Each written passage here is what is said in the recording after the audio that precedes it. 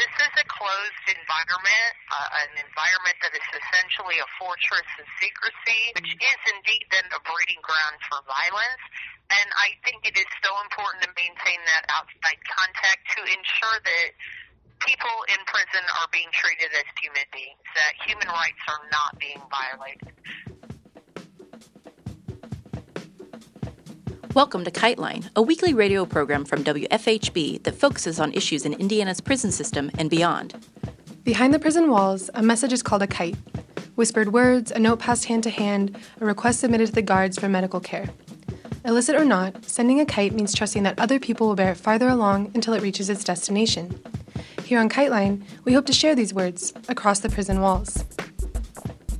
Before we get started with this week's theme, we want to share some prison-related news. We've received a notice from 2 prisoners who are being held in the Secure Housing Unit, or SHU, at Wabash Valley Correctional Facility, reporting that the facility staff have been keeping the heat in the SHU off or barely on, even when the outside temperatures are extremely low. As the temperature is dropping again, IDO Sea-Watch and other prisoner support groups are asking the community to call in to the Office of the Warden at Wabash Valley Correctional Facility and request that the heat in the SHU be turned up. To show your support, you can call 812-398-5050, extension 8, and ask to speak with the warden. If you call, you can tell whomever you reach that the inmates in the SHU are reporting that the temperature in their unit is freezing cold and the heat needs to be turned up.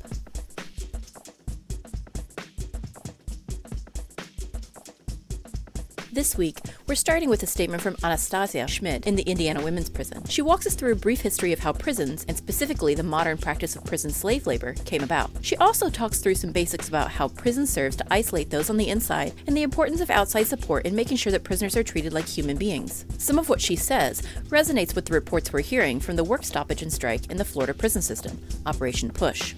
We'll update you on what we know about Operation Push after we hear from Anastasia.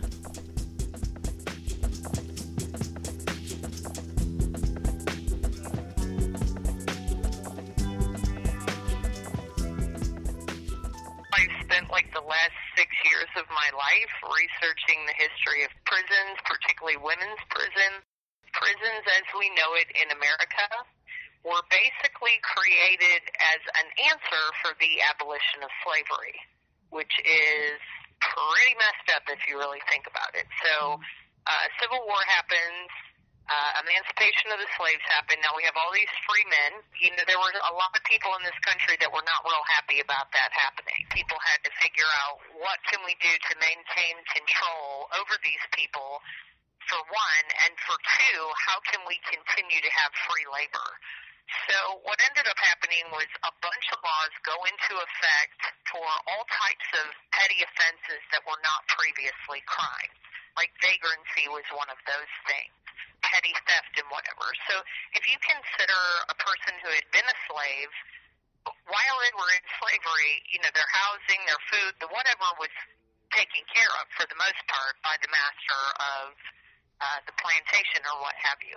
So now these people are free. Well, guess what? Hey, guess what? Today you're free. Guess what you don't get? No money, no clothes, no housing, no job, no nothing. You're just thrown out. Now, we can compare this to modern day prison. This is exactly what happens to the prisoner. You're done with your sentence. Guess what? Get out. No money, no housing, no clothes, no nothing. Figure it out. Make your way in the world. Well, guess what? You had, in those days, the taint of being a slave. In these days, my friend Michelle Jones likes to call it the taint of criminality, the felony conviction. Well, guess what? Nobody wants to rent a house to you. Nobody wants to give you a job. So you're left in this precarious position of not able to make basic needs and sustenance.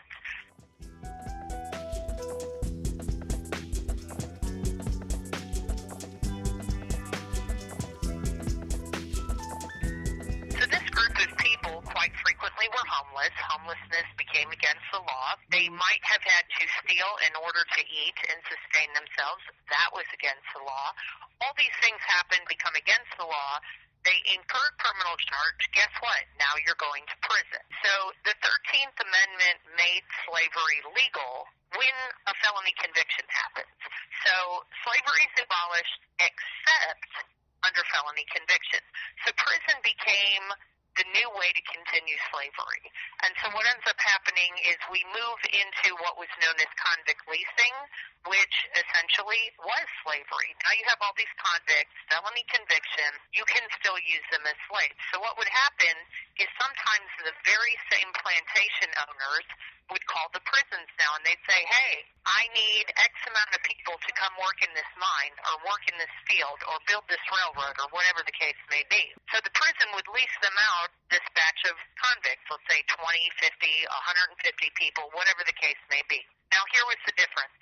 If it was a slave was a piece of your property, therefore you wanted to make sure that that person maintained good health, good upkeep, because if something happened to them, you lose money.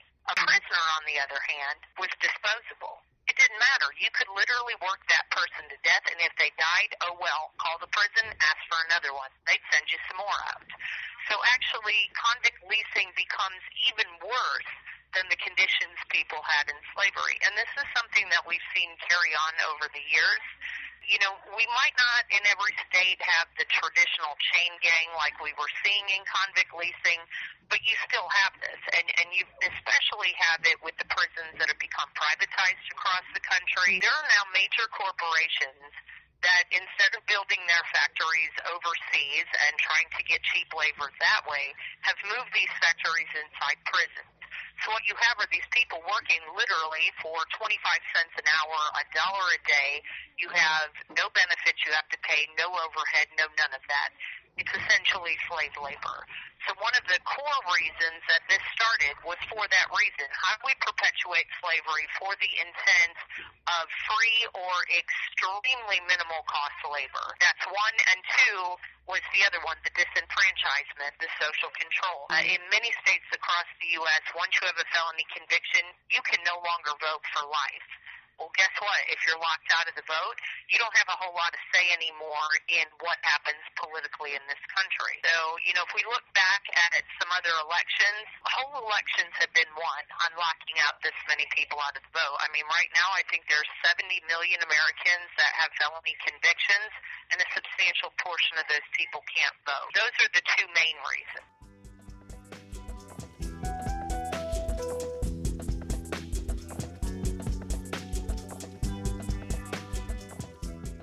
Those two things are still going on, the disenfranchisement and, you know, the social control, being locked out of voice in any political arena. The second is the people working as modern-day slavery. And then what happens is while you're here, you really have no way or means to sustain yourself or your family. So if we're talking about women, this brings a whole other level in. The majority of women who are incarcerated also have children. Now that you've left, your children are either in system in some way, so many of these women have completely lost their children, or at the very least they've lost them for a portion of time. For the women that are fortunate enough that have family or friends meet their kids, you still have the deal of the disconnect between the children, and you see many problems arise. Children end up with all kinds of problems without their mom. I think this is why a lot of times we see that incarceration becomes generational. When you have that disconnection and that severance of the family tie, abandonment issues come in. There's fertile ground for abuse or violence, addictions, all sorts of other problems stem from this. Children do more poorly in school. They end up with anger problems, depression problems. I mean, the list just goes on and on by the severance of the tie with the mother. So, you know, it truly is a blessing if you happen to be one of the women that has the support outside of here to keep you tied to your children, to try to keep the family unit as much intact as possible. But that is a huge devastation on anyone, even people without kids, that severance of family and community. And like I said, I mean, most people in prison, if they're lucky, they're making $1 a day. Okay, so most of these jobs are paying anywhere from 10 cents to 25 cents an hour. A high-end paying job, you might make $30 a month. Ever since privatization has happened, it actually costs money to be in prison now. Nothing is just given to you. The quality of food that is provided in prisons is substandard at best. You have to pay to do laundry. Obviously, you have to pay to talk on the phone or to email or send mail out. Hygiene items are extremely expensive on the commissary. So if you're making $30 a month, you really can't even live on $30 a month, let alone maintain contact with family systems. And for women, especially women with children, families taking care of their kids, a lot of times those family members with that extra burden of the children, all their extra money goes into sustaining those women's children. Well, guess what? There's nothing left for the woman herself. So it puts people in a very precarious situation in here where they're just trying to survive to get basic needs met, trying to maintain contact as best as you can. But when you're talking about a telephone call that is no less than $5 or $6 for 20 minutes, emails that are 33 cents per email, a stamp nowadays, what is that up to? 50 cents a stamp. I mean, it's very, very expensive to even maintain contact with the outside world. So, just the severance of tie and support is highly detrimental, not just to the person inside, but to all the people who are left behind. The employer that no longer has an employee, the landlord or the person who now the person is no longer there. There's been eviction. There's that we have to deal with. We could talk about this all day. The list just keeps going on of the detriment. But those are a few. This is a closed environment, an environment that is essentially a fortress of secrecy, which is indeed then a breeding ground for violence. And I think it is so important to maintain that outside contact to ensure that people in prison are being treated as human beings, that human rights are not being violated. I mean, it's not really a secret or a surprise anymore. Rape happens inside prisons. Assault happens inside prisons. Psychological abuse, targeting, harassment, all kinds of horrific things happen here. And so if you are a person who has lost all ties and all connections and you are severed off from the outside world, you have nowhere to turn for help. And that's a problem. I mean, in theory, there's a system that is supposed to be set up internally that is there for your protection, but let's keep it real. That doesn't always work. And that system is interconnected. And retaliation is alive, it's well, it's real. So there are real reasons why people who are being victimized inside don't tell. You run the risk of further violence. You run the risk of worse things happening to you. And so it can be a very scary state. It can be a very lonely and isolating state. And, this is a big, big reason why people need to maintain their ties. If something is going wrong with you, you have to know that you have an outlet of outreach that you can tell somebody, hey, this is what's happening to me, and I have to tell you because I cannot trust that the system is really going to protect me.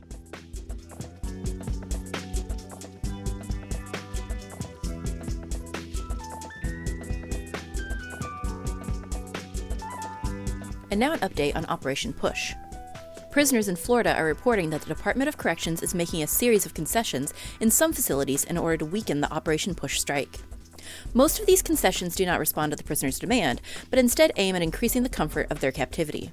Regardless, the situation demonstrates the power of collective action, even in violently repressive contexts like prison. Current concessions include expanded canteen hours, expanded phone access, new fitness equipment and wellness programs, new bedding, and new study areas. However, many of these concessions are superficial, as one prisoner noted that he's familiar with the flame-resistant Bob Barker brand foam mats brought in as new bedding, and that everyone knows the foam gets flat in 30 days. In at least some facilities, guards with reputations for abuse have been fired, and there are new requirements for retraining the remaining guards. We'll give you more information on Operation Push as information comes in.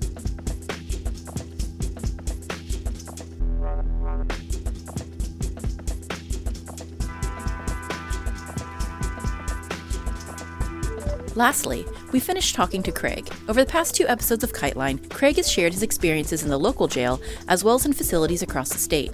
As we continue our conversation, Craig compares the Monroe County Jail to the Howard County Jail. He gives his observations on the influence of gangs on the inside and analyzes the differences in medical care between the facilities. Here's Craig.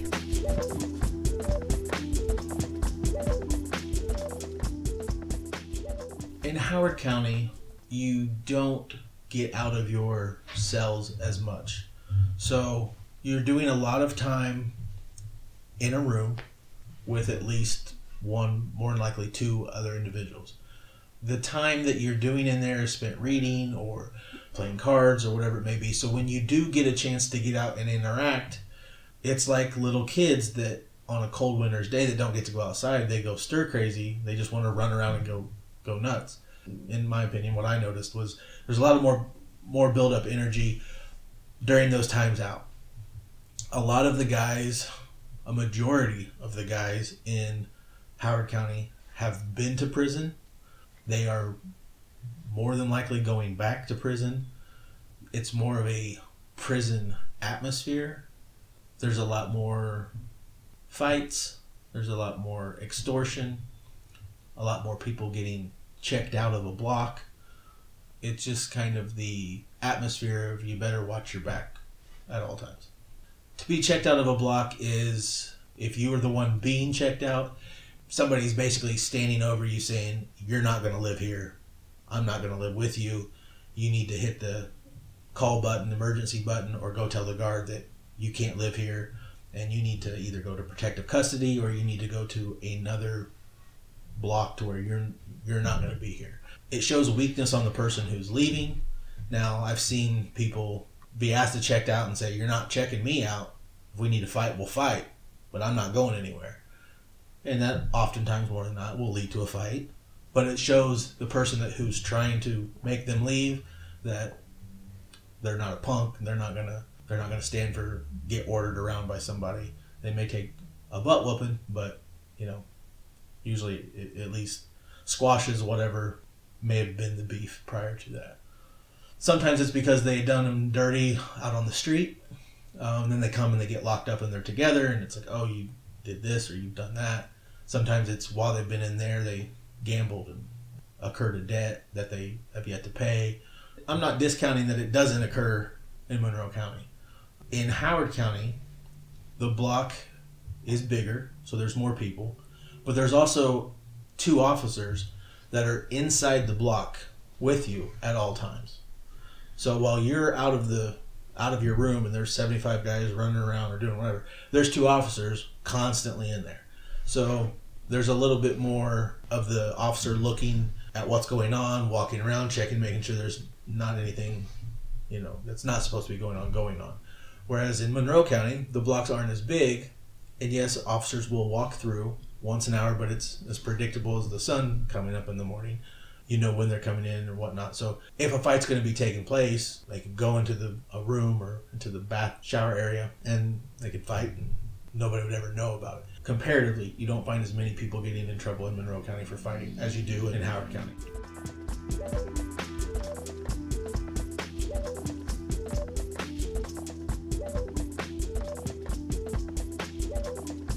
The commissary is different. Everything from the brand and the type of stuff that's available to the amounts of what it costs or how many of a certain item you can get.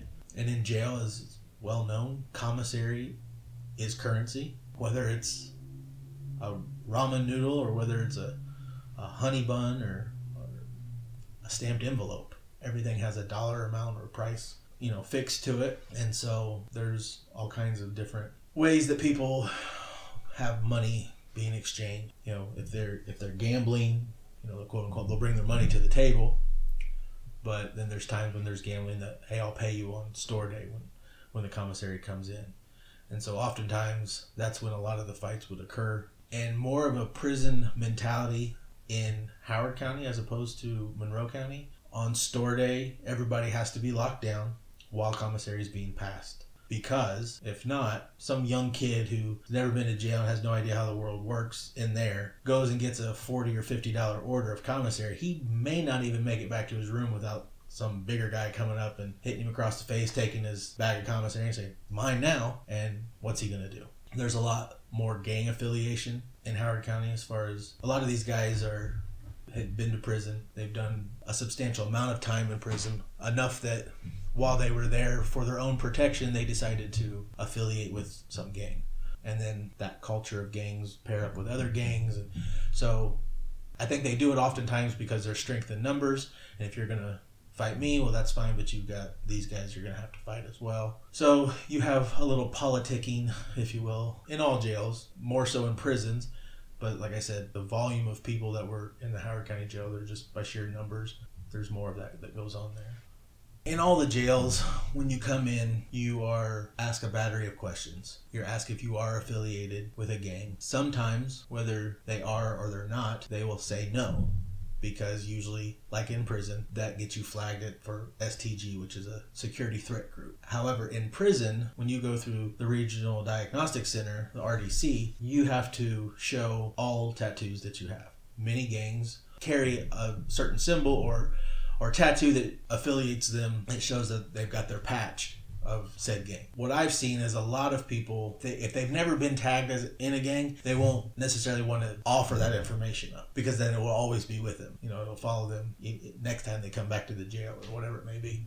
Or if they would go to prison, and oftentimes you're red flagged if you're labeled that. So, however, in Howard County, it was almost like a badge of honor, if you will, where guys would walk around like, oh yeah, I'm whatever gang. It seemed like they were looking at it as it was giving them more power, credibility, and the ability to then prey on the weaker. There's always going to be people who have never been to jail before. They usually stick out like a sore thumb. Those that are smaller in stature are usually easier targets. Those who flaunt what they've got, whether it be extra clothes, extra food, it's usually a big target. Doing enough time, you will learn a little of the inner workings of the gangs, not their specifics and all that stuff, but you will see just when a guy goes up and gives another guy a handshake, you'll notice, hey, that's not a normal handshake. You'll notice that this guy and this guy have the same tattoo. This guy and this guy hang out a lot together. If there was ever a group demonstration, they're going to stick together over the rest of them. As far as the interaction with the guards, oftentimes in Howard County, the guards know who's affiliated. A lot more possibility for direct contact with the guards. There have been guards in Howard County that have been assaulted and badly injured by inmates. The stories are, almost legendary. They're written all over the walls and everything in the jail, but there's been several of them that have been beaten and bloodied, and the inmates that did them got outside charges. One officer defecated on himself and never lived that down. Gives the rest of the inmates a reason to make fun of him.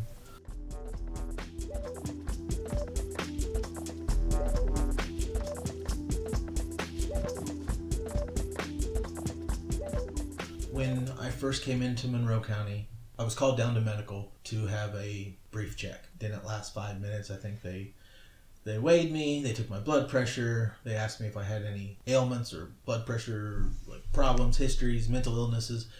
You say no. Okay, we'll see you later. If you have anything, there's requests that you can fill out. The request is going to cost you to come see the doctor. It's going to cost you to get medicine. Thankfully, I don't get sick very often at all. I was never sick while I was incarcerated. I never had to go see the nurse. However, I did see those who did. And when they did, if they were in pain from an abscessed tooth or just a common cold, flu, cough, whatever it may be, oftentimes these people didn't have money to even pay. Or if they did get money, or didn't have money at the time but were planning on getting money at some future event, they would incur $22, $15 for the doctor visit, $7 for the prescription, of antibiotic or whatever it may be. And so now, if they have no money, they have a negative $22 debt. So then for Christmas, Aunt Judy or whoever sends $25 thinking, hey, I'm really, helping them out. They'll be able to order some commissary and maybe a thermal shirt or whatever it may be. And the jail takes that money because you owed us $22. So then you start finding and seeing people not wanting to go get to the doctor, not wanting to have something, their common cold, taken care of, because they're like, well, I don't want to spend that money. In Howard County, a little of that is similar, but they do a little bit more extensive initial intake with you.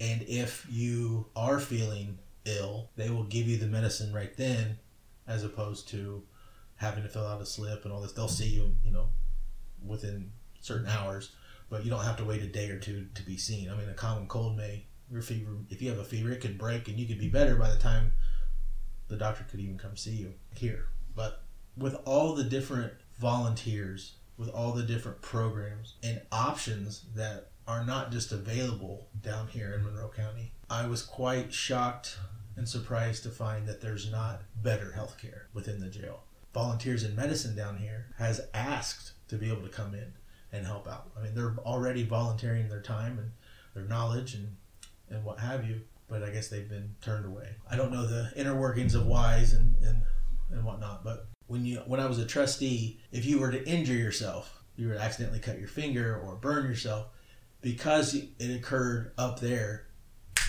just like that, they would help you. The inmate wasn't going to have to pay for it because it occurred while working and that's the way they looked at it. Maybe some of that had to do with who's in charge upstairs, and she says, well, if they cut themselves while they're up here, you're going to fix it, and you're not just going to dismiss it and make them fill out a request form or anything like that. And the other thing in like Howard County, if you have a headache and you need Tylenol, when the medical cart comes around every night to pass those who are on medication, you can go say, I'd like to have some Tylenol. And yes, they'll charge you $0.25, but you will get it right then.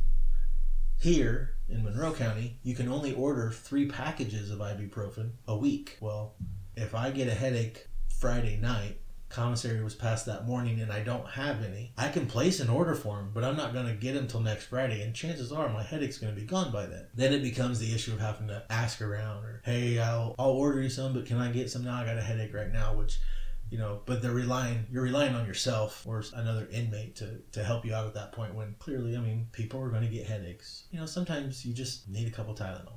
If you come in with a broken foot, or even if you come in and you're healthy and you trip down the stairs and you break an ankle, because you need a crutch, they put you in an isolated cell. They put you in a medical segregation to where now you're by yourself 24 hours a day. That's, in my opinion, that's not good for anybody. Most of these people are addicts. Most of these people, when they're using, they isolate themselves. All going into an isolation environment again is triggering them to want to use. But they want to say, well, it's for the safety of everybody else. This guy's got a broken foot. He's in there by himself. Why? You're not giving him narcotic drugs. He can't talk to anybody other than the nurse or the guards when they come by to feed him 3 times a day. Do I have the answer? No. But I know what they're doing isn't working. That's not specific to the Monroe County Jail. That's the institutions, it's prisons and jails as we know it. Thanks so much to Craig for sharing his insights with us.